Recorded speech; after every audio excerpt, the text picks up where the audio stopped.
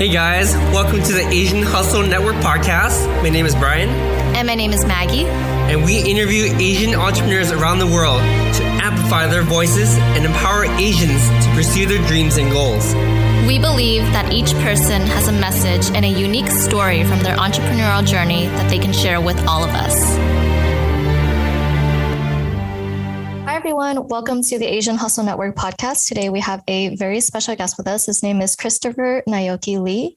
Christopher is a Los Angeles native with a BFA in theater from New York University and has been working in the industry for nearly 25 years, recently wrapping up a season-long arc as Ken Yudohara on the critically acclaimed AMC series The Tier.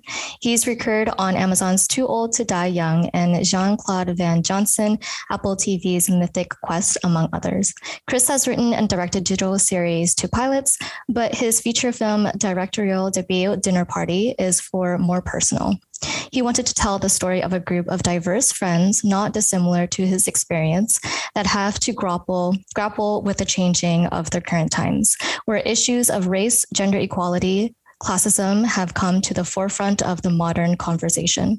His aim for this film is to help facilitate that dialogue even further, showing that there is always more than one side to a story, and that we have become a beacon of positive change if we so choose to be. As a person of color, it's an honor for Chris Naoki Lee to depict such a diverse ensemble on screen with these incredible collaborators on Dinner Party. It truly takes a village. Christopher, welcome to the show. Hello. Thank you for having me, both of y'all. I'm so excited to be here.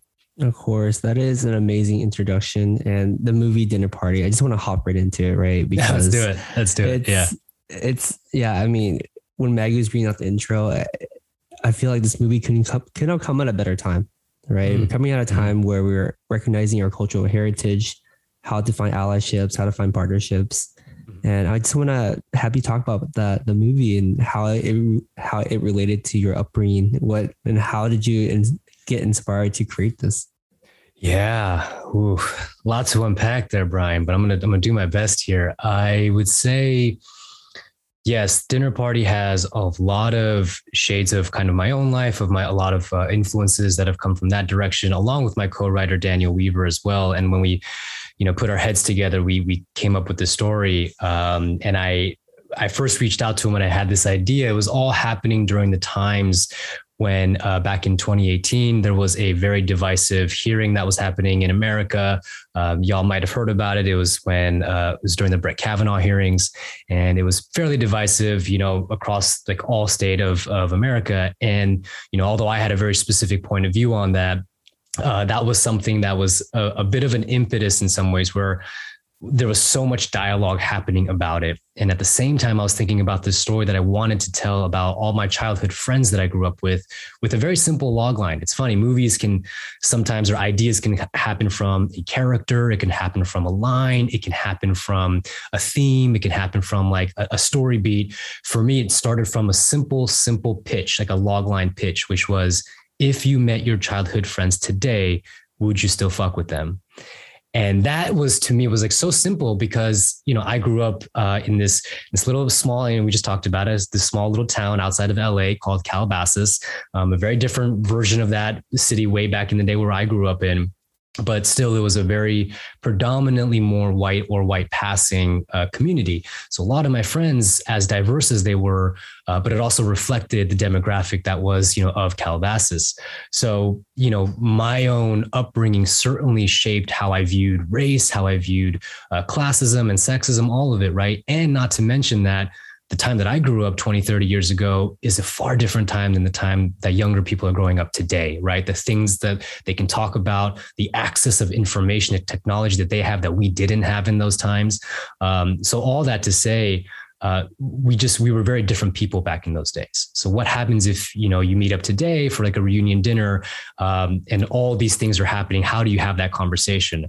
But then on top of that, we added in this very specific story element, which was what happens if an inappropriate act, something that is black and white wrong, done to one of your female friends, and then you have to talk about it in real time. So versus like you look at something on TV, you look at something that's happening like a court case versus something that's happening in your own tribe. and how do you have that dialogue? How do you have that discourse? That was to me the most engaging thing about this film. It kind of feels and reads like a play. And I give such a shout out to my actors, to my crew. We shot this film in 4 days. I can't stress this one enough. It was kind of crazy to shoot it in 4 days, but I couldn't have done it without stronger actors or a cast like that. They stepped up to the plate, and I'm so humbled to even just be here and talking about it, because it's from their fruits of labor that I get to be here and talk about this great accomplishment that we did. And ultimately hoping that, kind of like your reaction, Brian, was it can incite something. It can incite just a form of dialogue that doesn't feel too heavy-handed, but makes you want to be like, hey, should we just talk about that for just a second of what we just watched? And if it can do that, then I'm grateful. Wow. There's a lot of stuff to sort of break down, digest there. The first thing is 4 days. That is pretty crazy. Oh gosh. I want to tell you. Yeah, I was, shout out to Imani, my partner. She held it down for me. She was also co-producer on the film, but I definitely broke down like 1 or 2 times right before shooting, because it was very, very stressful. And like all things, right, they always just come together in the very end. And you just don't know if it's going to, and it did. And stressful as hell. But again, I have to say that if it wasn't for those actors, if it wasn't for that crew, I don't think it was possible. I honestly can't even imagine what kind of stress that you all went through to make this happen, right? And I think the hardest part is like 4 days to communicate like a vision for what you wanted. It was like, it must have been very extremely difficult. And this is just all like my guess, right? Because I'm not really familiar with the film industry. Right. How did you cast these members for your movie? Did you talk about their childhood experience? Did you talk about their personal experience? What was that one thing where you're like, they had to be in the script? Oh, great question. I would say that I had about half of the cast already in my mind when I was writing it. So that was helpful. I have a lot of great friends who are actors who are phenomenal at what they do. They're on different shows or different films right now. And, I was just basically crossing my fingers that after I finished writing it, that I can pass it to them and say, hey, I would love for you to do this because I was thinking about you for it. Unfortunately, everyone that I did pass it to was 100% down, and they all took very significant pay cuts because it's a very low indie budget film, but they resonated with that project. So that was so humbling. I was super grateful for that. But there were about, I would say, 3 to 4 other roles that we didn't necessarily have people ready to go. Right. So we certainly were looking for the right people. And thankfully, again, I have a really great, people within the network. A great example is my friend Mayank. He is a casting director, but, I also know that he's a great actor. So we were able to get him for the character of Rish. But for the character of Jen, who plays his girlfriend in the film, it was really tough for us to find because we didn't have someone in our Rolodex that we can just immediately reach out to. We knew that if we went through specific channels like an agent or a manager, it gets a little bit trickier because it's just more hoops. You just have to jump through more hoops. Like, they don't know me. They're going to be like, hey, you're going to read for a film that is of lower budget. Do you sure you want to do that? There's more ears, like there's more people talking into your ear, right? So it's better if we can get it directly to the source. And Mayank had a great connection with this actor named Qasim Muhammad, and passed along to her, and she was 100. We had a conversation. She was interested. She was down. We, again, like you said, we had that talk prior to, and then we did like a table read essentially, and that kind of locked everything in. But like those sort of situations happened where I had to sort of trust another person to essentially find that right connection, right? And in some ways we can't be too picky about it either, because it is an indie film, it is low budget. It's not like we can go off and start asking for like Priyanka Chopra or anything and be like, hey, do you want to just hop into this? So we understood that we had some limitations and challenges, but gosh, we were so fortunate. Like even Costa, I just saw her like last week, and I was so excited to get her just because she's such a phenomenal actor. And we had good conversations during the rehearsal process.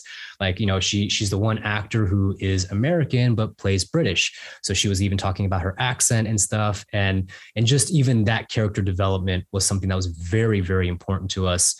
And long story short, already too late. It's a little long, I know, but essentially, we wanted to make sure that we gave enough agency and authenticity to all the actors playing these roles, because straight up, it's two straight people writing a film about all these diverse perspectives and about sexual harassment. You need to make sure that we need to make sure we're doing our due diligence with everybody involved that have diverse point of views, that it is feeling as authentic as possible, full stop. So that was something for us that was really, really important. And we're so happy that the actors all came in with, they had ideas of how they wanted to approach the characters, but it still fell in line with the vision of the film. And, I had to trust them so much, because like we just said, 4 days, simply put, you don't get a lot of coverage or a lot of takes in 4 days. You pretty much get 1 or 2 on one coverage. So you got to just trust that what you're doing in that time is going to be as good as we can hope it could be. That's again, a kudos and a testament to them. Yeah, definitely kudos to you guys. That is not an easy feat. And, listening to input and trying to incorporate that back into the vision, you basically started a company IPO in 4 days to basically break it down for our business people listening to the podcast, So right. Shout out to you. Right. No, yeah. No. And it's funny that all the business stuff too, it's truly attractive to me. I've gotten way more into sort of the business side of things, the older that I've gotten. I came into this business very wide-eyed, very green, and just want to do it for the love of it. And because of sort of the times, back in my 20s, when someone like me wasn't being casted as much, I had to take a pretty hard break.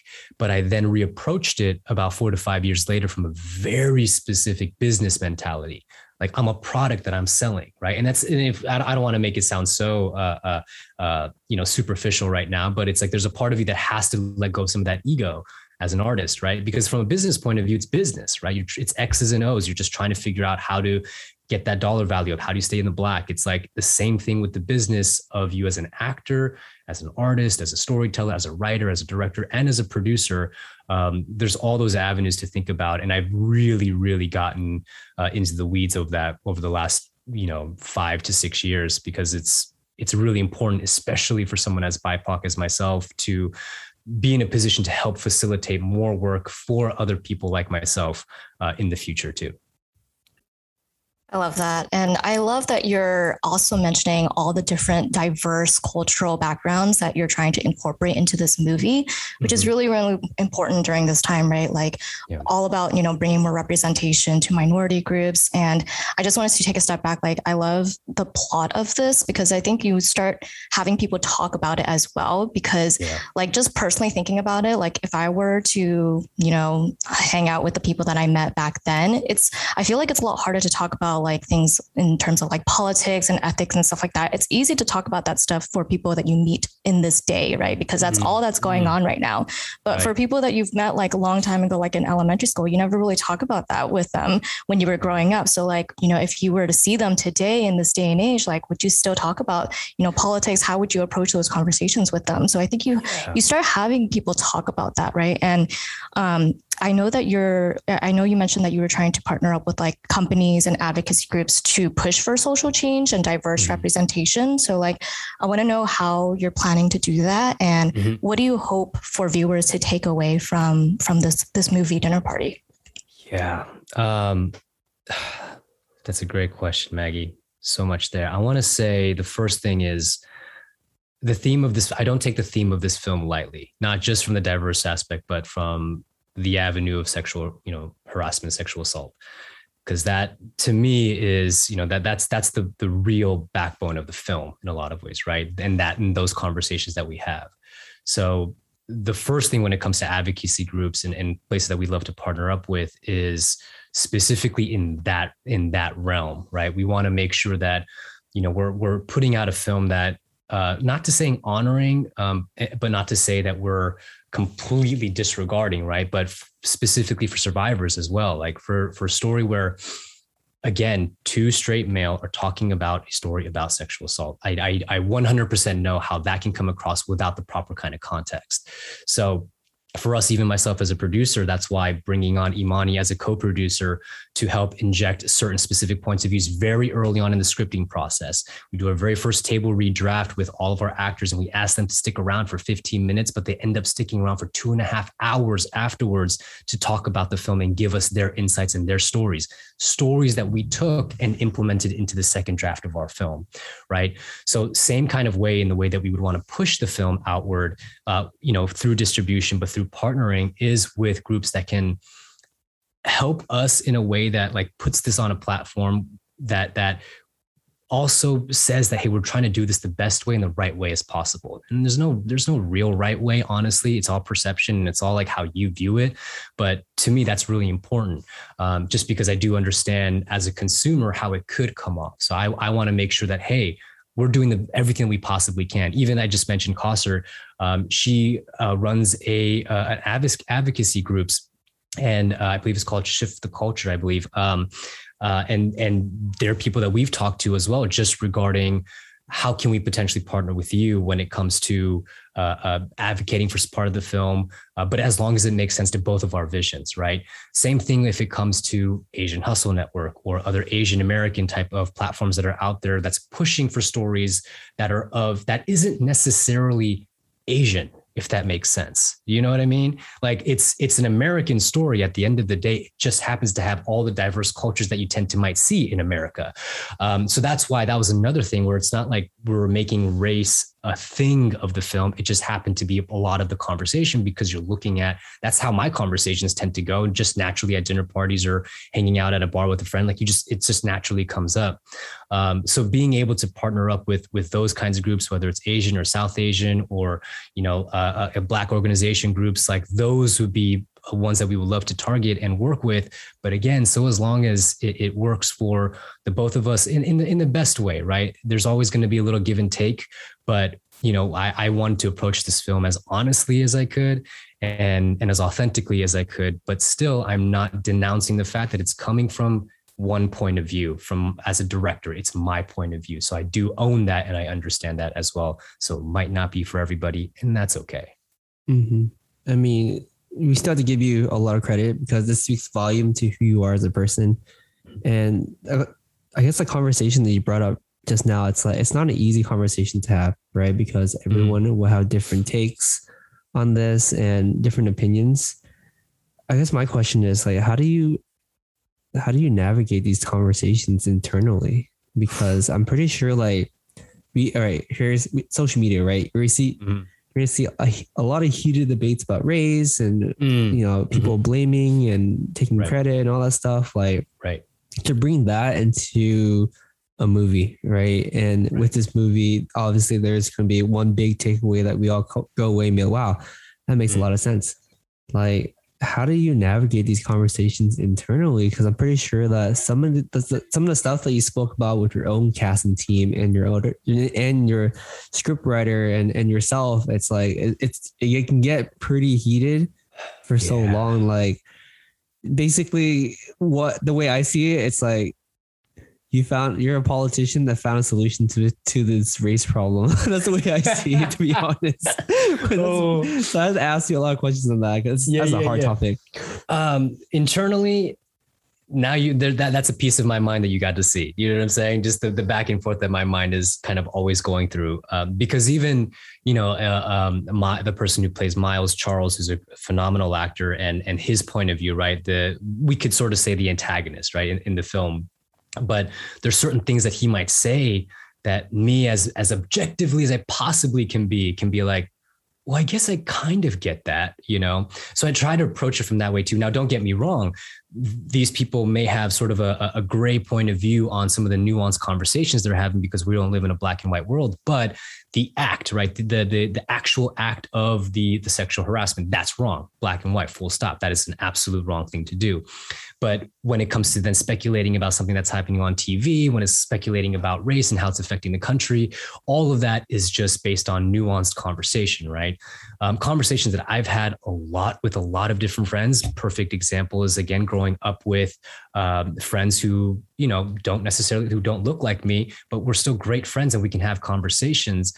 But even one of those really subtle, like racist statements that was made in the film actually happened to me in real life, and to a point where you're cringing and being like, that couldn't have possibly happened. But us three sitting here right now can be like, you'd be surprised at the things that shit's been said to us, just very microaggressively, and stuff that we just complicitly let go of, particularly when we were younger, because during that time, we might've been a little bit more okay.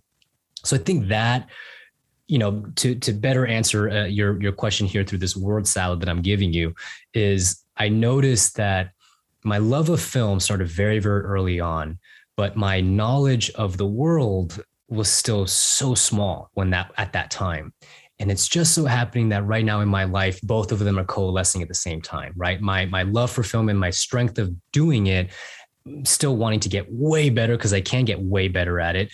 But then also same thing with knowledge. I can definitely know a lot more, but I'm starting to understand. And I say starting, like, from years ago, from like 4 to 5, 6 years ago, of understanding how the world is shaped, right? And how we're being treated, and how we need to kind of push that conversation through how I know the best that I can, which is art, through film, through writing, through acting, and through bringing the best people that I know involved to tell the story.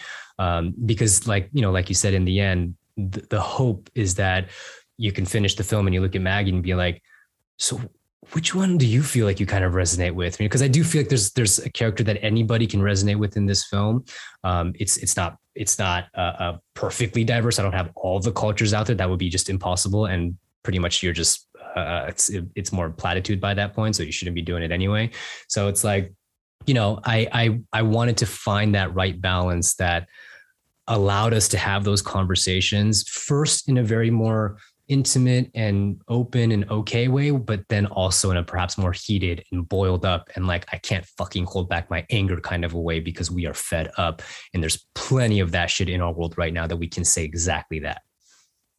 Yeah, that's amazing. I love that you kind of painted that picture for us too, because I think that goes for anything, like in terms of our love for anything, if it be like what business or what industry that we're passionate about. In your case, it's your passion for film and media, right? And then kind of like corresponding that with our understanding of the world. I think that like applies to everything in our life, right? Just kind of meeting, where we get to meet in the middle, and like understanding from both perspectives is just so crucial.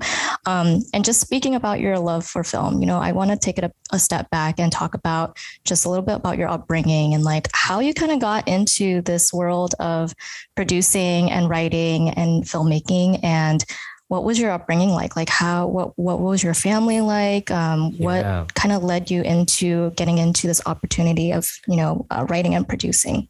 Yeah, it's hard. It's hard for sure. And let's be honest here, being Asian American and in like the entertainment space is extremely difficult. There's a lot of gatekeeping going on. Mm-hmm. In fact, we feel like you sort of just pushed in and made your own space. We love it, right? Yeah. What was that like? Yeah, it wasn't easy. I can't tell anybody right now with a straight face and say like, oh yeah, it's just keep going. Just keep going. It's such a generic kind of advice, right? Like you'll be fine. No, there were plenty of times that I felt like, should I hang it up? Should I, like, it doesn't seem like there's a space for me right now out there in this world. And I did, right? I did it in a way that stepped away from the acting side of things, but that opened the door up to go after producing and directing and writing professionally. And that was, in its own thing, a blessing in disguise. But to take it back a little step further, my mother was born in Osaka. My father was born in Hong Kong, and they met in Lewis and Clark, a college in Oregon. And they had nothing to do with art. Like they were more business oriented. My father, he was working as he was basically a business consultant for a pretty big firm, accounting firm, and I was just like this like small little Asian guy who just like, I watched Jean-Claude Van Damme videos. I watched Fresh Prince of Bel-Air, and I'm like, oh my gosh, this is so cool. This is what I want to do, very naively. And that was sort of my world at the time. Performing was my thing. I loved to dance. So that was my first real love, acting and performance, right? That was the first thing that really, really drove me towards the storytelling world.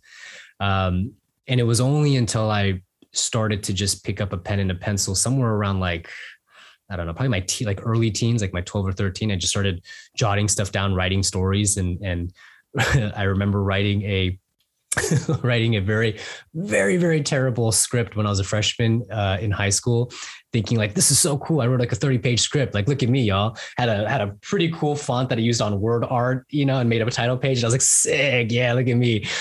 Gosh, I want to pull that somewhere. It had to do with like Asian gangs versus white gangs. Keep in mind, Calabasas, y'all. Calabasas. This is where I came from. Just like a simple, like middle-class neighborhood. So I had no idea what I was really writing. But from there, yeah, like I got far more into like, I got my SAG card at a very early age. For SAG is the union that you join for actors. And so I was doing that for a good while. I took a break during high school. And then I went to New York for college. And as soon as I came back, I went right into it. I went right into the acting, got an agent, but I couldn't get like a theatrical agent. And that specifically means that I can only audition for film and TV stuff if I have a theatrical agent. And I only had a commercial agent. So vis-a-vis, I could only audition for commercials. And it really didn't feed my soul. It was really soul sucking, honestly. And it got to a point where I was sitting in a room in a casting office with a bunch of people who look like me. And I was like, I do not want to be here right now. And that was a huge telling thing. Right. And especially in your 20s, these moments can feel so big and so like they feel so much weight on you. And not only that, in your 20s, particularly for me, and so I don't want to project that, but from what who I've talked with, this is kind of true too. But we're often looking to our left and our right a lot in our 20s, seeing what other people are doing, see how my friends, and again, my friends who are, all where we all grew up together, none of them are in the business. So they're all like, succeeding as lawyers, as doctors, as nurses, like they're getting their RNs, like they're getting all this stuff. Right. And all I got was a callback. So I'm like, okay, this is, I don't know what I'm doing. So I took that really hard break, and it was one of the best things that ever happened to me, because I started to view the business as a business. I started to look at the things of how do I take more control and agency of this business that doesn't want me right now, right? And like you said, because of those gatekeepers. So how do I find a way to get access to those gatekeepers? How can I potentially be one of those gatekeepers? How can I open those gates potentially, right? That's the big goal. And that's where it stemmed from. And full circle, I said this to Maggie, I think last week during our but my father, he was inspired in a lot of ways. He quit his job when, I was off pursuing my dreams. My sister became a music teacher. He quit his job because that didn't feed his soul anymore, and he went off to go write books. And now he's like a motivational speaker for Japanese companies in Japan. And he gets to travel there and gets to work there for like a few months, and then comes back, golfs, and gets to see the grandkids, goes back to Japan for a few months. I was like, dude, that's a great life, So in a lot of ways, I think it's interesting how like my father, he had creative bones in him. He really did. He wanted to be a disc jockey when he was younger. He wanted to run radio shows, run podcasts. If it was today, this is what he would probably want to be doing. Right. So that artistic flair certainly kind of trickled down and fell onto me a little bit. And it was just cool to be able to kind of reciprocate that. And ultimately hope that he's happy too, because I'm sure he is. He gets to see his grandkids all the time, and he gets to work on that golf game. That is amazing. That just goes to show that, anything can happen for you at any moment. I feel like a lot of the times, people want to be a creative, but they think like their cards have been dealt and, they're at the age of, 40 and they still haven't done anything creative, but you just never know. And it seems like your father found a lot of inspiration from you. And I think that's just such an amazing story. Shout out. The great thing you said that, like, honestly, shout out to the people who, aren't afraid to take those leaps and bounds whenever they are a stage in their life. I have a friend of mine, Bushra. She quit her corporate job just like last year, 2 years ago, to pursue acting and this world full time. And she's starting to see like just even levels of success there. And she's really pushing for it. So again, it's like, if you really love it, if you really want to do it, it doesn't matter when, just do it. There it is. I said that generic do it thing again. Oh boy. and I did it. We should ask Nike to sponsor you. Just yeah. For that reason, I'll happily take that. Yes. Yeah. Yeah. I really like the fact that you brought up like this is a blessing in disguise.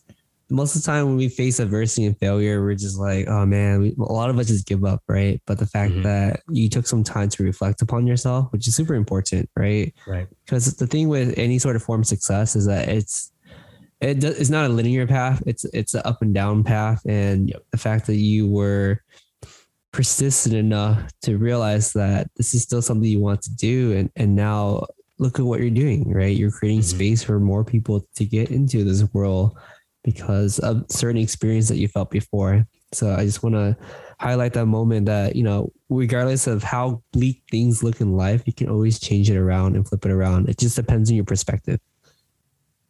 Yeah. Perspective is a big part of my life these days, like how you view the world and how we can, how you view adversity, right? I just thinking about that. There were certainly times I used to do every side hustle job you could think of, like every single one. I bartended, I waited tables. I would take freelance jobs here and there. And that's the fun part, is that I actually became stronger in that world because of those freelance gigs, right? Freelance editing, freelance videography. I just became stronger in the fields that I wanted to work more closely in anyway. So those are important from a hustle standpoint, but I did other jobs too. That was just like, I was doing delivery jobs for a while. And I remember, oh man, it's amazing what the universe kind of can do in the weirdest ways. If you trust and you still believe in it, and if you're dedicated to it, right? And if you are open to the things, you'd be surprised at what the universe can offer you. And I remember sitting in my car doing a delivery, and I remember I was nearly about to break down because I was like, I think I got to keep doing this for a good while, because if I don't get a gig soon, I got to get more shifts or something. Right. And the next day I booked something, and it was a great job. Right. So it's amazing that in those moments, I go back to even a story with Aaron Paul from Breaking Bad. I don't know if y'all know the story, but right, very similar thing happened. He was so close to leaving the business. He even told his mom, I'm about to bounce. And the mom was like, no, just stick around for a few more months. I'll give you rent money. Just stick around. And then he got Breaking Bad. And even then Vince Gilligan had to fight to keep him on that role because the producers didn't want him. So again, it's just the universe will work out in the craziest ways. But the big but is that manifestation does not work by you just sitting on your couch manifesting it. Manifesting comes by you waking up every day with intention and trying to do what you want to do as effectively as you can, but while also trying to maintain a work-life balance, because you're creating your own luck. And through creating your own luck, the universe will listen at some point. That's my thought on that. Yeah, I'm so glad that you brought that up, because I feel like nowadays on social media, we romanticize manifestation so much, but then they leave out such a big part of it, everyone says just manifest it and everything will come true. But it really is, on top of manifestation, you really just have to do the work, right? And it's so important that you brought that up. And just speaking about mental health, and you saying the universe working itself out, right? I think especially when we're at our lowest of the lows, we tend to look for opportunities even more so than we normally do, right? Maybe our eyes widen up. Maybe we're just super focused on looking for those opportunities. So I think for a lot of people, when we are at our lowest, those opportunities do come because we are searching for them. Yeah. And then, you talking about your mental health, you feeling like you were super down during that time, especially with dinner party, just, you having those conversations about race and gender equality and classism. Those are very, very heavy topics, right? And I'm pretty sure it gets very daunting sometimes to talk about those conversations. And I want to know how you are managing your mental health right now too, just having those conversations so often. Yeah, I guess I want to have say a few words about what you said earlier. Everything you said just really hits home. Truth be told, I think a couple of days ago, I was sitting there. I was like, man, this entrepreneur stuff is so hard. I started questioning everything. And I feel like when you're at the bottom, Yeah, you're right. If you want enough, like the universe sort of guides you in the right direction. Like even today, I finally felt like I had like a mental break after talking to like my mentors and advisors. I'm like, wait a minute, there's a lot more clarity in what I need to do, right? Mm-hmm. And it's hard to describe in this podcast, that feeling of like desperation, where it's like you just want to sit there and you don't know who to blame but yourself, and you're just really hard on yourself because you're just like, it's not working out, like. Are you just thinking, your mind just goes wild, right? You just start thinking about like things you could have done correctly, or like life would be so much better if I had a full-time job or stuff like that, you know? Right. But at the end of the day, it's like there's this gut feeling, this fire within that says, shut the hell up, just do it, stop complaining. You know it'll work out. Why are you complaining, right? And that's when you said that, I'm just like, fuck, it hits home for me, and I totally felt that. Yeah, I mean, I get goosebumps thinking about just that, right? Of just it's not so much like we've idolized and romanticized hustle work. We haven't I don't know if this is true. Maybe I'm just projecting at this point. But how much have we hustled the mind, you know? And how much have we overdone that in some ways, where it's like we've like Maggie said, right? Oh, if you just manifest and not doing the work, you know, that's enough. That's enough for the mind work right here. But you need to find that specific balance that works for you. Now that's different for everybody. You asked me, Maggie, it's like, how do you deal, right? From a mental standpoint with all these conversations that you have, especially that are daunting and heavy and not easy to have. I've, for me personally, really, really started to just count the little things, just like the smallest things that bring the joy to you. Take stock of that, because I noticed that the older that I've gotten, you know, if we're only measuring our successes based on big successes and big failures, it's tough. That is a tough way to live. Just because you're going to be going up and down all the time doesn't mean that you shouldn't celebrate big wins. It shouldn't mean that you should learn from big failures. It just means that you need to find what's that balance for you that tries to keep you even as much as possible, so that you can tackle those challenges a little bit more, you know, even-headedly. I don't think that's a word, but level-headedly, something like that. So you know, if you could find that kind of balance, then I think it's easier for you to take on more, right? Like the conversations that we have today, it's like, look, I ain't got the bandwidth for this right now. I don't have the time for this right now. I think boundaries are very, very important. Especially as Asian Americans, we extend ourselves, you know, we're known to extend ourselves. And I don't necessarily find that to be a bad thing when it comes to like pushing yourself, of seeing like, you know, like in the Japanese term genkai, like try to get past that limit, right? Like, you know, fuck it, like get past that limit breaker, so then you can get to the next level, because then you show yourself what you're really capable of through trauma and stress. It's like you're pressuring that mold into a diamond, right? I think if you can find something like that, then again, you can open yourself up to more, you know, more nuances like these conversations that are not easy to have. A perfect example is you were talking about having these conversations even with my close friends from, you know, 15, 20 years ago, who, by the way, we have a group of friends here in Los Angeles. We all live in the same area, and like 12 of us, we're all hometown friends. And that's so rare to have. And I'm very aware of that. So I'm very humbled and grateful of that. But we also have tough conversations with each other every so often too. You know, during when George Floyd happened, during when, you know, with things that were happening in Atlanta, there were a lot of different hard conversations that needed to be had. And the one thing that I kind of even told them was like, look, the thing is, like, you might be my ally. You are my ally. The way that you talk to me, I know that you're my ally. I get that. But when I'm not in the room, and you're talking about it perhaps with other people in your own demographic and nobody else, you have to be the ally at that point. You have to be the one that speaks for us at that point, because otherwise, you know, we're just speaking in a vacuum. The hope is, again, going all the way back to dinner parties, that the hope is that a film like this can do something like that, where it can incite that first kind of discourse, that kind of dialogue, the acknowledgement, compassion, empathy, and then from there, action. And how does that manifest? Yeah, really, really powerful points. I just want to say, please take care of your mental health, because yes, the way that some of the things you said is like, you start to look at the world differently, and you start to understand like how the world works, and you break it down to like what is status quo, what is the power dynamics, what does anything society even mean, right? But break it down, bro. I mean, like you said it the best too. What you had to do this morning was talk to mentors, to your friends, to advisors, right? The people that know you and look after you.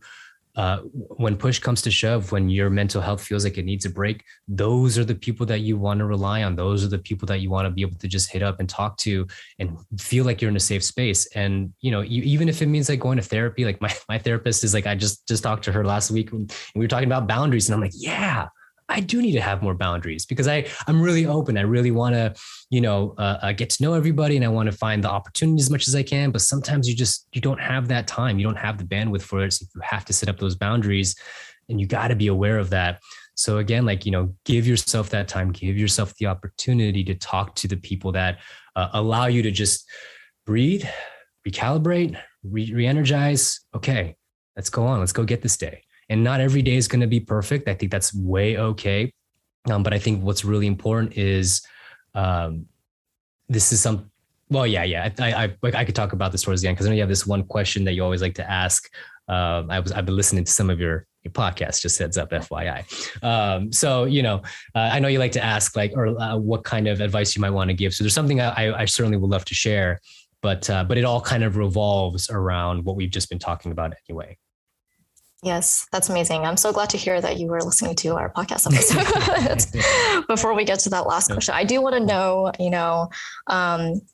aside from dinner party, and also, you can talk about the goals that you have for dinner party as well, but what are your goals, Chris, for the next year, and what's really next for you in the next, maybe 3 to 5 years?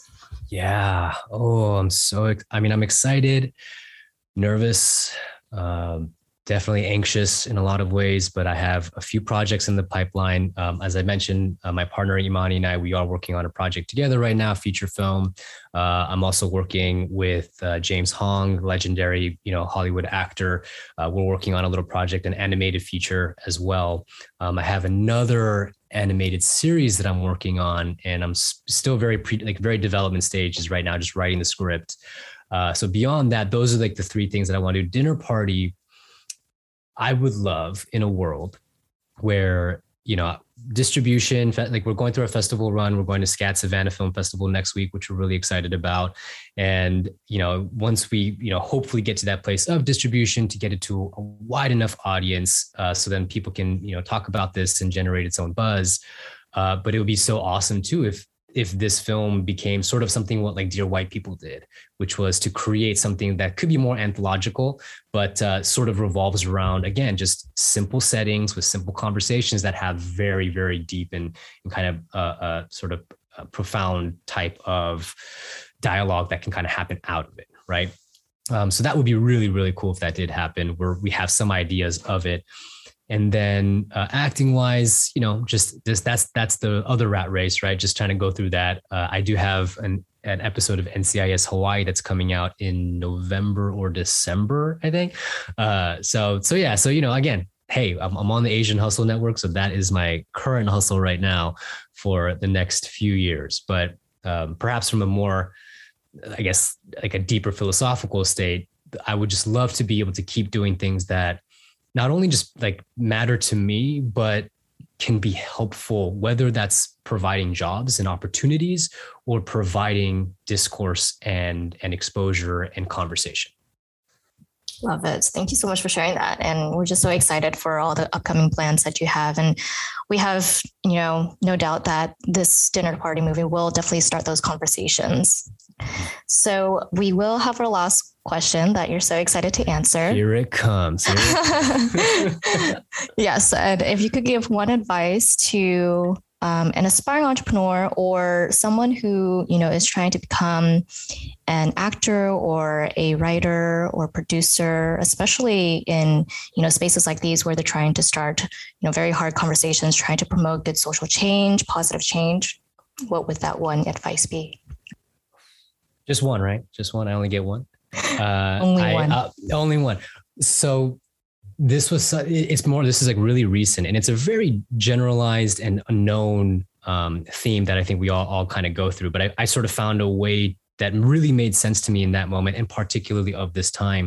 And it was when I was filming in Hawaii. It was on an off day, and I was just walking outside the hotel, and I was like walking towards to get something, I remember. And I just had my AirPods in, and I was listening to this song, and I looked to this next song. I was like, oh, I think this is the song that I think I need to hear this song right now. And I played it, and I was like, oh no, I don't want to hear this. This isn't the song that I want. But in those like 5 seconds of deciding, I thought to myself, nah, but hold up, Chris, just go through the whole song. Maybe you need it. Just go through it. And I did. And I was so happy that I did. I was so happy that I did. And it kind of made me think about, in a very simple way, right? Like this idea of what is it that you truly want versus what is it that you truly need, right? And then you always have to be able to discern those two things. And, you know, I wanted to just walk and listen to a different song because my mood wasn't that kind of feeling. But I needed that song because it was going to help shift just a little bit of something inside of me that told me, hey, my perspective has now changed on this, and that's okay. And the same kind of thing can be said about like, man, I just want to go home and take a bath and self-care today because that's what I want, right? But hold up. Is that what you need right now? Because if you can push past this part that you might not know, the ledge is just only 2 feet away, but you don't see it, but it's just 2 feet away and you don't know. What if you just take those extra 2 steps? And if you get past it, what does that tell you about your own resilience and how much character that you've built off of that? Now, I'm not discounting anything when it comes down to your own self-care and what you specifically want for yourself, but I think that's something that I felt that was something really important for me of like, oh, I've been at this place where like, oh, I just want that and I just want this and it's okay because it's what I want, right? But I didn't think about it from that place of like, what is it that you need to grow a little bit? And then the third thing that I kind of add to that was what you want versus what you need versus what people expect of you. Now that third one can kind of tie into either one, like they're not mutually exclusive or inclusive to any of those two, but sometimes they can be, right? What you want can be what people are expecting of you. What you need can be what people are expecting of you as well. Kobe Bryant is one of my, if not my biggest motivator in a lot of ways when it comes to just, you know, a real world celebrity who truly changed my life. And he would say something where it's like, you know, there are fans out there who are all the way up in the nosebleeds who saved up all their money all year to come to a single game to watch me play. And I got like a broken foot or a broken thumb, but it's like, no, fuck that. I'm going to go there and play because that's what I need to do for them. Right. I can stay back because I want it. But so that kind of point where it's like, there's that expectation versus the need versus the want. If you can find that right little Venn diagram of where it fits within your vision of what you need right now, not what you need tomorrow. It doesn't have to be next week. Doesn't have to be, you know, a week, like 2 days or 2 years from now. Just be present to where you are right now and ask yourself that, because then you might be able to have, you have all the information in front of you and you might be able to make perhaps a stronger decision that could possibly yield to another strong decision tomorrow. Wait, that was so beautiful. Like you said that so eloquently and that made so much sense. And I mean, I definitely agree with you. Just finding that right balance. I mean, it's not easy, but you really have to go find that right balance between those 3 things and, you know, just do it. Just do what you believe is right. You definitely been listening to our podcast. This is a well-prepared answer. No.